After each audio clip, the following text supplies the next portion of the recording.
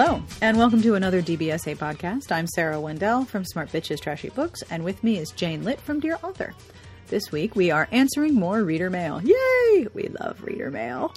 We are going to answer a letter about cheating and infidelity in romance, and another letter that features a reader's ethical concern about male-male romance and heteronormativity.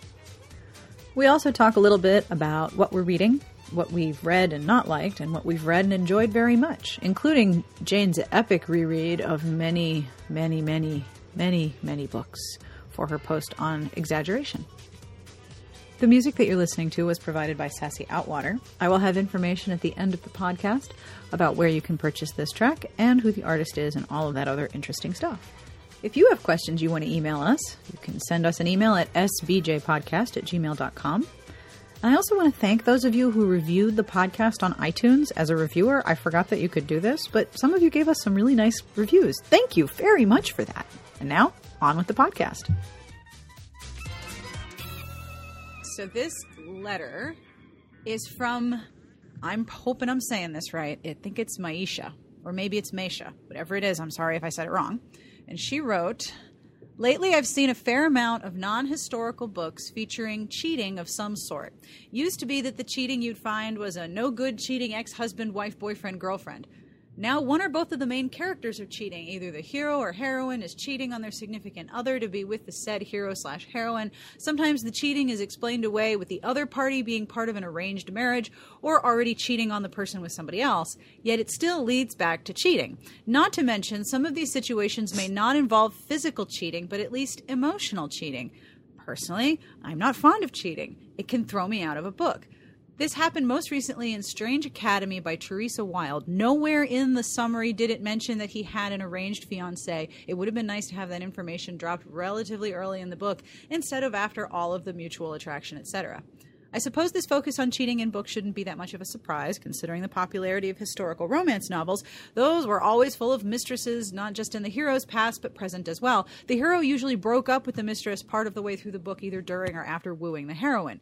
Do you think this element of cheating in non-historical books is a way for some author to capture the idea of mistresses found in historical romance novels? As far as non-historical novels, the only time I see mistresses mentioned is usually in A Harlequin Presents as part of some billionaire's entourage. Thanks for all the great podcasts." So I forwarded that message to Jane, and I said, "Do you want to discuss this week?" And she wrote back and said, "Cheating is fine." So I'm going to take that as you like all of the cheating and we should all send you cheating books. Is that right? Not. I think I think infidelity, both emotional and physical infidelity, is an angst issue. I mean, it creates instant emotional turmoil. Yep. And it's a turmoil that can carry over for the length of a book. And so I think it's an easy way for an author to bring in emotional conflict. And I have seen it much more recently in contemporaries, particularly these young contemporaries. And I don't know if it's we're seeing a lot of, I think, fan fiction-based stories or writers who have been influenced by fan fiction. So I do wonder if there's the love triangle is being explored by these writers based off of like the Vampire Diaries or the Twilight series. It's really not my favorite. And I notice on other boards, it's not other people's favorite either. In fact, on the Amazon board, there was one of the very first questions anybody asks when a book is brought up is there any cheating in there? And some people won't read it. Some people will read it only if it's emotional cheating. But others don't want to read it at all. I have a difficult time with it. One of the books that has been really popular is this S.C. Stevens books, Thoughtless, Effortless. And her latest book is coming out in March, I believe. And I can't recall the name of it right now. But that whole book, especially the first one, is all about cheating. I had this long email discussion with another reader about this because it really bothered me. And particularly what happens is that the girl moves to where her boyfriend goes to college, and they've had a long time relationship. And the boyfriend up and moves, takes an internship 1,000 miles away, doesn't consult her, and just kind of abandons her in this place where she moved to be with him. And she's living with his friend, and they develop feelings for each other, and eventually those feelings turn into something physical. But she never tells her boyfriend, and she actually never breaks up with her boyfriend. Eventually what happens, and this is spoiler, you might want to skip this, the boyfriend finds out and breaks up with her. And it's complicated because they're all friends. The boyfriend's friends with her lover, who's friends with her. And so the triangle is really complicated because there's obviously the fraternal feelings the boys have for each other. And so my discussion with this other person, I said, my big frustration with Kira in the S.C. Stevens books is I felt she was so passive.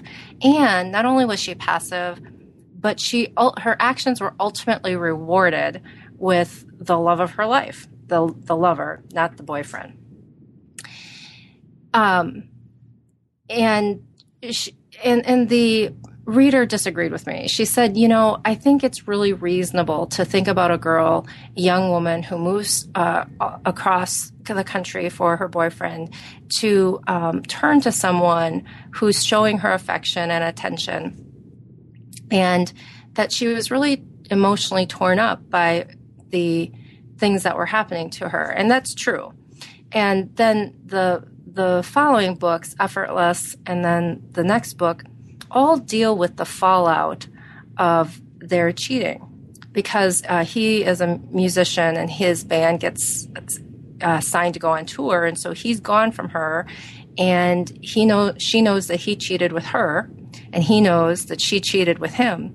And so the second book is a lot about their inability to trust each other. And I thought in that book, though, Effortless was not as emotionally resonant or strong as Thoughtless, which contained all this emotional angst about the cheating. So when I look back and the success of S.C. Stevens books, or when I think about infidelity in stories, I do think it's all about drawing out that emotional connection. And, as much as I disliked Kira in the S.C. Stevens book, I couldn't stop reading that. In the one of the most epic romances I've ever read, which I think it's just a fantastic book, is The Bronze Horseman. It's this book set in World War II between two Russians. And it took Keyshawn from Avid Reader is the person who convinced me to read this book many, many years ago. I want to say it was about 10 years ago. And I remember I had brought it with me to Italy. I went with a friend, and we went to visit her sister. The Bronze Horseman is 10 years old? Oh, it has to be at least 10 years old, if not older. Holy crap. Okay, I'm shutting up now, but dude. Okay, moving on. And I remember being so engrossed in this book. We would be walking around Rome, and I would be furtively reading this book. We would stop, and I would pull out my book while we were waiting in line. I've done that. I couldn't stop reading it. But in the third book, the couple eventually escapes after all this, truly dramatic events occur, finally escape Russia and come to the United States. But the transition from where they were and all the trauma, when all they could think of is, are we going to live the next 5 minutes? It was really difficult for them to adjust. And they come and they settle in Arizona, and they begin to have problems in their marriage. And there is infidelity, both emotional and physical, that happen in this story. And I'm reading this and I'm thinking, I'm kind of like shouting to the book and I'm saying, Shura, which is the hero's name. His name is Alexander, but she calls him Shura. Don't do it. And he's so cold-blooded in how he's carrying out his assassination. And you know that he's going to regret it.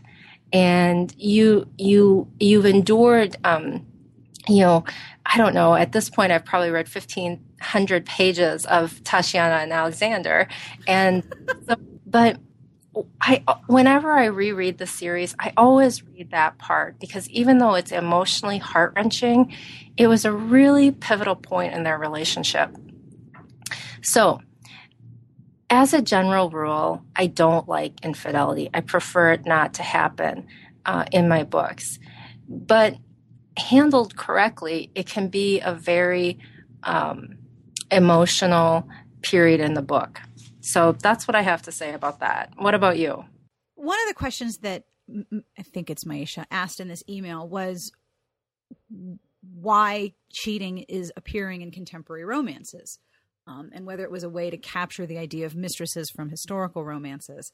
I honestly don't know. I don't like cheating books that much at all. I have a very hard time reading about infidelity as a cause of tension.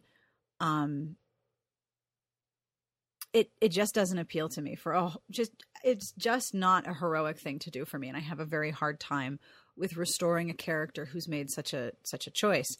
I don't know why there's an increase that you've seen in contemporary romances with cheating, but it could be because cheating happens a lot. And it could be, like Jane said, it could be a really powerful way to create tension. As far as historical romances with mistresses, I always remember when I started reading romance, all of the mistresses were very plucky and often blue stockings and secretly readers, and they were characters. And eventually the heroine and the mistress might meet, and it would terrify the hero that maybe they would become friends, and it would be terrifying even though they're across these huge social boundaries between them. They are so alike. And I remember one particular Catherine Coulter novel where I thought if those two hook up and have tea and scare the shit out of the hero, that would be awesome. The mistress is always going to be thrown over. There's not going to be a romance and a historical that ends with the hero still having a mistress, because that's just not going to work. The way that cheating tends to play out is one of two ways. Either one of the characters has been cheated on and have sworn off ever having a relationship ever again, ever, ever, ever. It's like the Taylor Swift model of cheating. They are never going to have another relationship ever, ever, ever. So if a woman has been cheated on, she's sworn off men. She's going to focus on herself. She's never going to have another relationship. And if a man has been cheated on, then all women are cheaters and he's never going to have a relationship. And, Taylor Swift gets 8 more songs out of these people. The reason, this is kind of hard to describe. The motivation for the cheating can make a huge difference in whether or not I can tolerate reading the story. If the person who has been cheated upon is pissed off because the person who has done the cheating was theirs and somehow wasn't theirs anymore, like that person's a possession, I'm done. I just can't. All done. Hands up in the air. No more. Going to read something else. If the root of the hurt is sort of a sense of outrage, and sometimes it's written almost as, this person was mine and then they cheated on me, and so I hate everyone, especially her, and she must burn. It's particularly women who do the cheating. If it's because she was a possession of the heroes, it just tends to make me really irritable.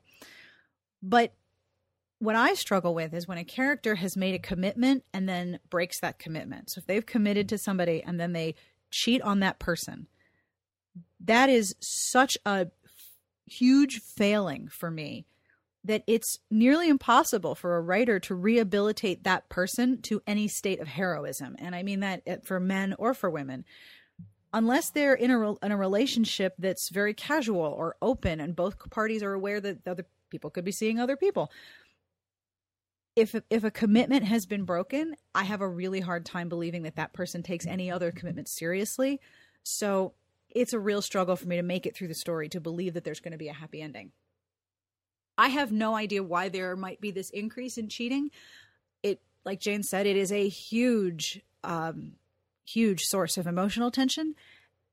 And it creates a lot of insecurity in a relationship in a contemporary where there aren't always that many reasons why a relationship would be insecure in a contemporary setting. You need to create some sort of power imbalance between them. Cheating is one way to do that. It's definitely not what I go for. However, if the heroine and the mistress get along awesomely in a historical, even though it's completely unlikely, I always tend to enjoy that in sort of a sick way. Actually, remember the mistresses being, as you described them, blue stocking, plucky. I actually remember them often being like hardened, really attractive, and the heroine being the blue stocking, plucky. I guess we must have read different historical books. I think we did. I am trying desperately to remember the title of this particular Catherine Coulter, but I might have been Midsummer Magic, which is the first one I read. Because most of the mistresses that I've read in historicals have been the traditional, beautiful courtesans who present, or widows who present a, and are often characterized as the slutty other woman. Yes. So I have a different view of the historical mistress than you do. I mean, probably one of the most famous historical mistress books is the Mary Balogh book. In which the character has his mistress for a good portion of the book after he gets married. And that's actually part of the whole conflict, because that was what they did. That was the manner in which they conducted their marriages, generally speaking. So it was really kind of an interesting period piece. But for contemporaries, I don't think it's the mistress version of cheating. No, I don't think so either. And it has a lot to do with drawing out the emotional connection. And I think you see actually more women cheating than you do men cheating. But I think it brings up the dark moment and allows a pivotal turn in the relationship as the characters, recognize their feelings for the other. Yep. And forces them to acknowledge and make a commitment that otherwise they may be breaking. Or one person thought they were breaking and the other did not.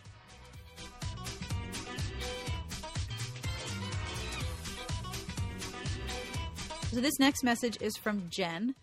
Dear Sarah and Jane, first, thank you so much for your great podcast. My only wish is that it came out more frequently, but seriously, as someone who knows firsthand how much work goes into this sort of production, I am delighted you managed to get it out as often as you do. Oh, you're welcome. My question is about male-male romance. I've only dipped my toe into it briefly, so I'm no expert. That's why I'm interested in your perspectives. I've been wondering if it's a little exploitative. It's written mostly by women and for women, yet it's trying to portray all male-male relationships. Relationships that are often actively denigrated and devalued in real life. Something about women appropriating that voice makes me a little uncomfortable. Is it a positive thing for women? I presume mostly straight women, though that's just a guess, to co-opt gay romance like this?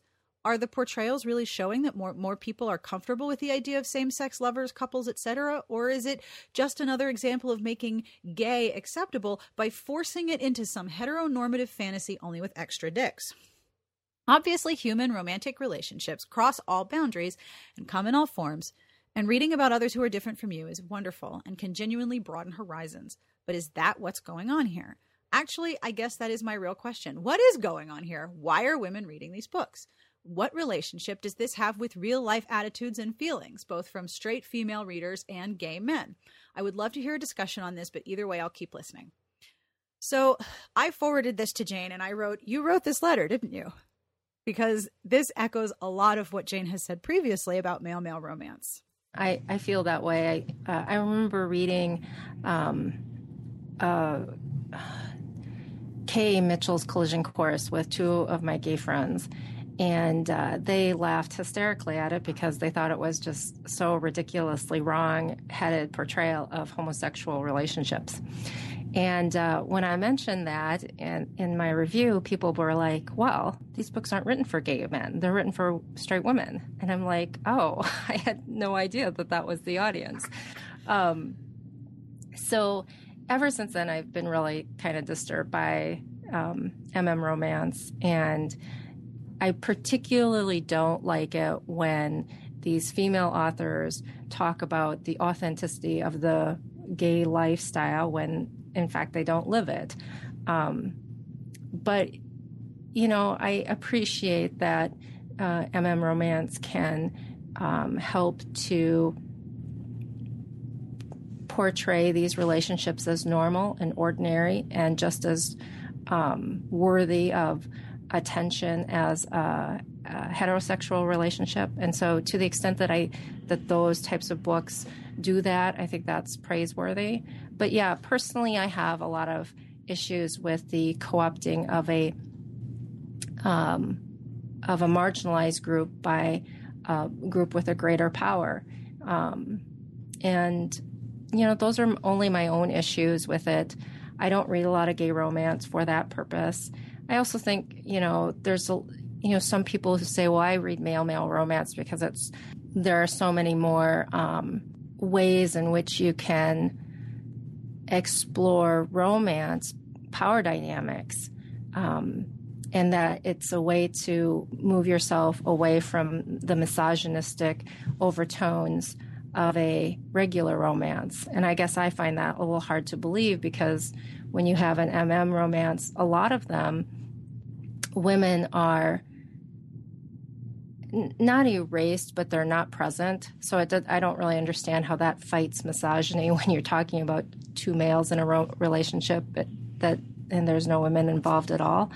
And oftentimes women in these books are cast as kind of like a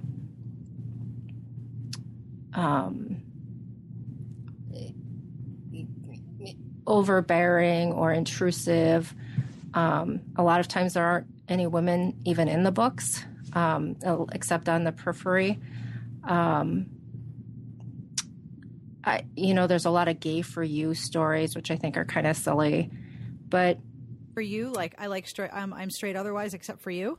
Right. There's a lot of those. You broke my pendulum. Woo! Now I'm gay. But there are really some really good writers also who are writing great stories. And if that's the type of story that they want to read and you want to read a really great story, there are some particularly talented authors writing in that subgenre. It's true. My answer to Jen's question is, I don't know. I don't know what's going on here. I don't know why women like to read these books. And I don't know, because I haven't read every single male romance, or even enough for me to make what I feel would be an educated opinion. I don't know enough about the genre in its entirety to say what's going on within it. There are very few authors that I will read who write male. And the reason that I'm picky doesn't actually have anything to do with heteronormativity or co-opting another community, but it's because too often these books do two things wrong. And I know that I've talked about this before, so I'll be very brief. One, often the plot of the book will make it sound as if coming out is something that happens once, and then once you do it, you're good. And it's just not that way. In my understanding, and I'm not homosexual, when you come out, you have to do it over and over and over and over. Every new person, every new job, every new situation, there's going to be a point where you have to come out, because the default in our culture is heterosexual, and you have to identify yourself as homosexual. Every now and again on Twitter, I'll make references to Iron Lesbian 1 and Iron Lesbian 2. I was the matron of honor in their union ceremony. And can I just say, matron of honor is like the worst title ever. I felt like I needed a giant, ugly sequin dress to be a successful matron. Also a turban, maybe vouchers at Allmex.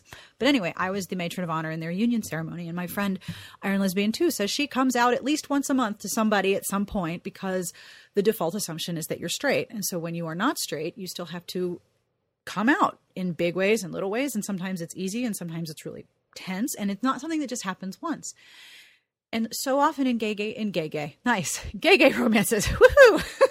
In male romances, you have characters that are struggling to come out, and then they come out and they have great sex and it's all good, yay, and they're done. And that's just not how it is. And it makes me really frustrated, because that's completely inaccurate, and I think an unfair portrayal of what actually happens when you are gay in a culture that tends to subjugate gay culture or gay people. The other problem I have is that homophobia is, in my opinion, never fully represented, and how dangerous and deadly and lethal homophobia can be. in some stories that are, funny and light, that there might not be room for homophobia, but there are situations where I've read and what was clearly a homophobic act is not even looked at or discussed or even labeled that way. And I felt like, are we living in a fantasy land where there's no homophobia? Because I can't get on board with that. On the other hand, I want to believe that people have the best of intentions. And I want to believe that people who decide to write gay romance, male-male or female-female or polyamorous with lots of dicks and other people too, I want to believe they have the best of intentions and they're not trying to exploit or make money by forcing a heteronormative fantasy onto men or women. And I want to believe that people are genuinely interested in exploring these stories and aren't doing so with any obvious or unconscious intention of fetishizing something.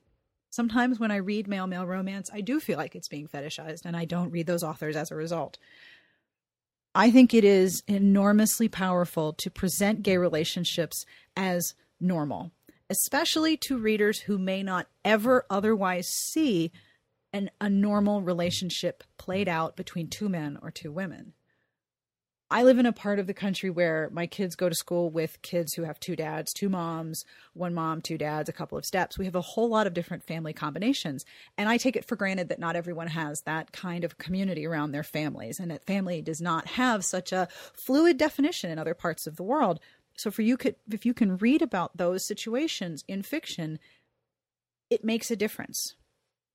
And one way that you can see that difference is the number of straight people who now lobby for gay rights, because if just gay people were lobbying for gay rights, we wouldn't get very far. But if straight people get on board and argue also for gay rights, then everyone has more rights. And that's awesome. If fiction has any role in broadening that perspective, I am totally down with it.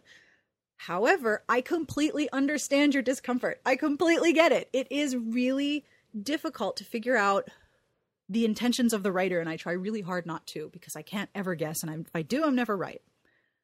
I want to believe that people have the best of intentions. I do sometimes encounter the fetishizing of gay relationships. I will say, and I am struggling how to write this review if I even write it, I was sent a male-male romance, it was about last week, and I am going to sound like such a prude, and I am going to reinforce everything you have ever thought, Jane, about me reading erotic romance when I tell you this. And I swear I am not a prude at all. I can read erotic romance. I can read all the funky things. But the sex scenes in this book made me nauseous. I could not read them because the author relied so heavily on smell to describe what was going on that I was nauseous. I could not read them. There was one scene where the hero has an obsession with ball licking, and there's this incredibly intense, like pages and pages of descriptions of ball obsession and blowjobs and ball licking that, oh God, I'm starting to feel a little queasy just thinking about it. It really just so much reliance on smell. I could not read it. And then in another scene, the one character is licking the other man's asshole, and he says something about how he smelled of growing things, and I was like, what, fungus? What, dirt? Trees? What? I could not handle the reliance on smell, and I could not make it through the sex scenes. And there were so many sex scenes, and they went on for so many pages that I had to stop reading it because the book was literally making me ill. And I felt terrible about myself that I couldn't finish this book. Like, my stomach should be stronger. I should be able to handle this. This is something I should be able to read. I was not enjoying it. And I am not a person who has any problems with gay relationships or gay sex or anything like that. But, oh, God, I should make you read this book, I think. I'm surprised you read any sex scenes because there's so many things that turn you off. It's not just turning me off. I tend to get irritated with sexual cliches like pebbled nipples and whatnot. But I think it's because I have read so much romance at this point that the thing that is the most repetitive is the sex scenes. I think it was Susan Donovan who said, there's only so many ways you can describe all these parts. We're going to start repeating them soon. I get that. But cliches tend to yank me out of a story. There are not sexual depictions that I don't enjoy. There's not a huge list of things that I don't like. The reliance on smell was a little bit more than my stomach could handle. It's It has nothing to do with being repulsed or revolted. It's the repetitive, cliched monotony of all of the sex after a while. Real quick, do you want to tell me what you're reading right now? I don't know what I can actually share with you. Are you reading books from like August already? Kinda.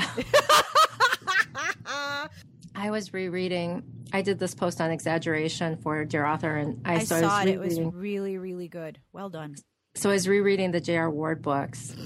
Speaking of exaggeration and overcompensation, which was actually kind of fun. I totally started losing interest about book. I think it was 7, but on the second time around, I really enjoyed it. Revenge's book. So I think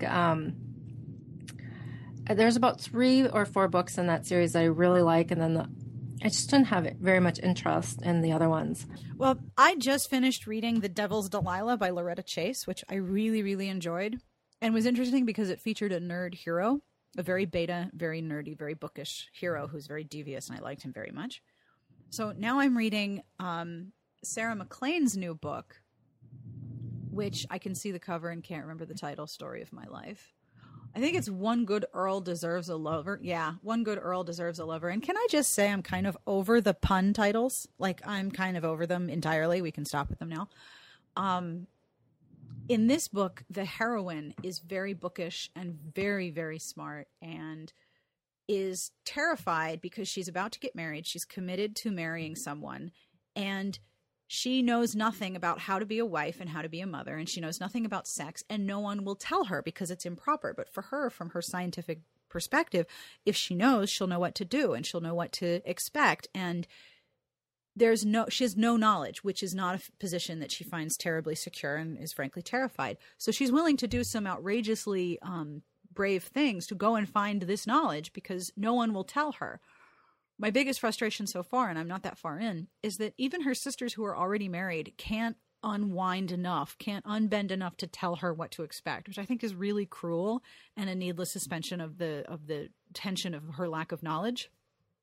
But I also respect the heroine a lot because she has made a commitment to the person that she's going to marry, even though he is not very bright and she does not particularly love him and she's not attracted to him. She said that she would, and he asked her to marry him, and she doesn't think anyone else would ask her, and she gave her word, and her word is important and she's going to keep it, even though she's terribly attracted to this other guy who runs a gaming hell and is related to a hero from a previous book that I didn't read. She initially proposes to him that he tell her or show her, I guess through illustrations, how sex works, and he said no, but she's pretty relentless. He's now furious that she's continuing to pursue this knowledge without his permission or outside of him, because he's terrified she's going to be ruined and mess up her life. The thing that I'm struggling with is that this could very easily turn into a cheating story. I don't really want it to, but I'll keep reading because reading a nerd hero and then reading a nerd heroine is actually kind of fun. Did you read this one? I said they were going to review it for Dear Author, so I did not. You did not? I so enjoyed Sarah MacLean's earlier books. This one does not have that same level of magic that I liked in the other ones. And like I said, I'm sort of over the punny titles. They can be done now. Did you read The Statistical Probability at Love at First Sight? The YA you told me about? Yeah, I did. Did you like it? No. Oh, no. Why not? Because you spend 80% of the time hating the father who cheated of the female teen protagonist, and then 20% of the time having her forgive him. And it just happened so quickly. I wasn't there for it. And I didn't think it was particularly romantic. I'm surprised people say it was really romantic because I thought the romance was really tacked on and pretty unbelievable. Yeah, it was overall a disappointing book. I don't, and I paid full price for it. So I was going to say, it was not a cheap book. Yeah, so I'm probably not going to read the second book. Bummer. I hope whatever you're reading now is enjoyable, even if it's from November of next year. Yeah.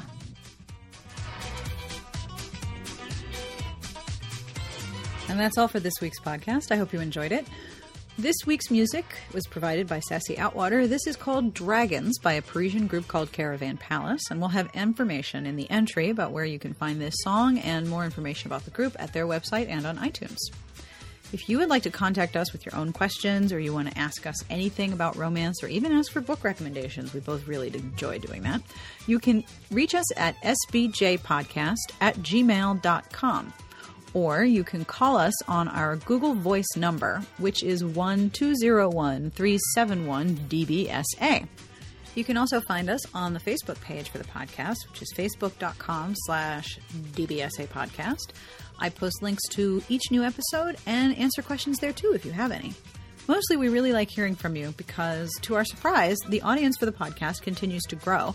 And you guys say really nice things about it. So thank you very much for that. And thank you for all of the reviews you've left online that I recently discovered. I'm kind of embarrassed that I didn't look earlier, but still, thank you. That was really cool. Future podcasts will involve more listener mail and author interviews and discussions about romance novels, because that's what we do here. If you have a suggestion, email us or call us. We'd love to hear from you. Wherever you are and whatever you're doing, Jane and I wish you the very best of reading.